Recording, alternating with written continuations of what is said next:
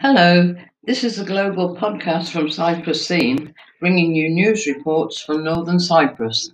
Turkish President Recep Tayyip Erdoğan gave a speech at the 15th OIC summit held in the capital of Turkmenistan, Ashgabat, and said that registration of the Turkish Cypriot people's sovereign equality and equal international status is the key for a solution in Cyprus.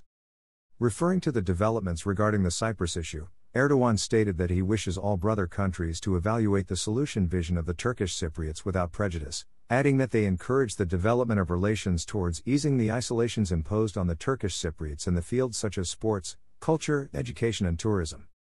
Source: TRNC Public Information Office.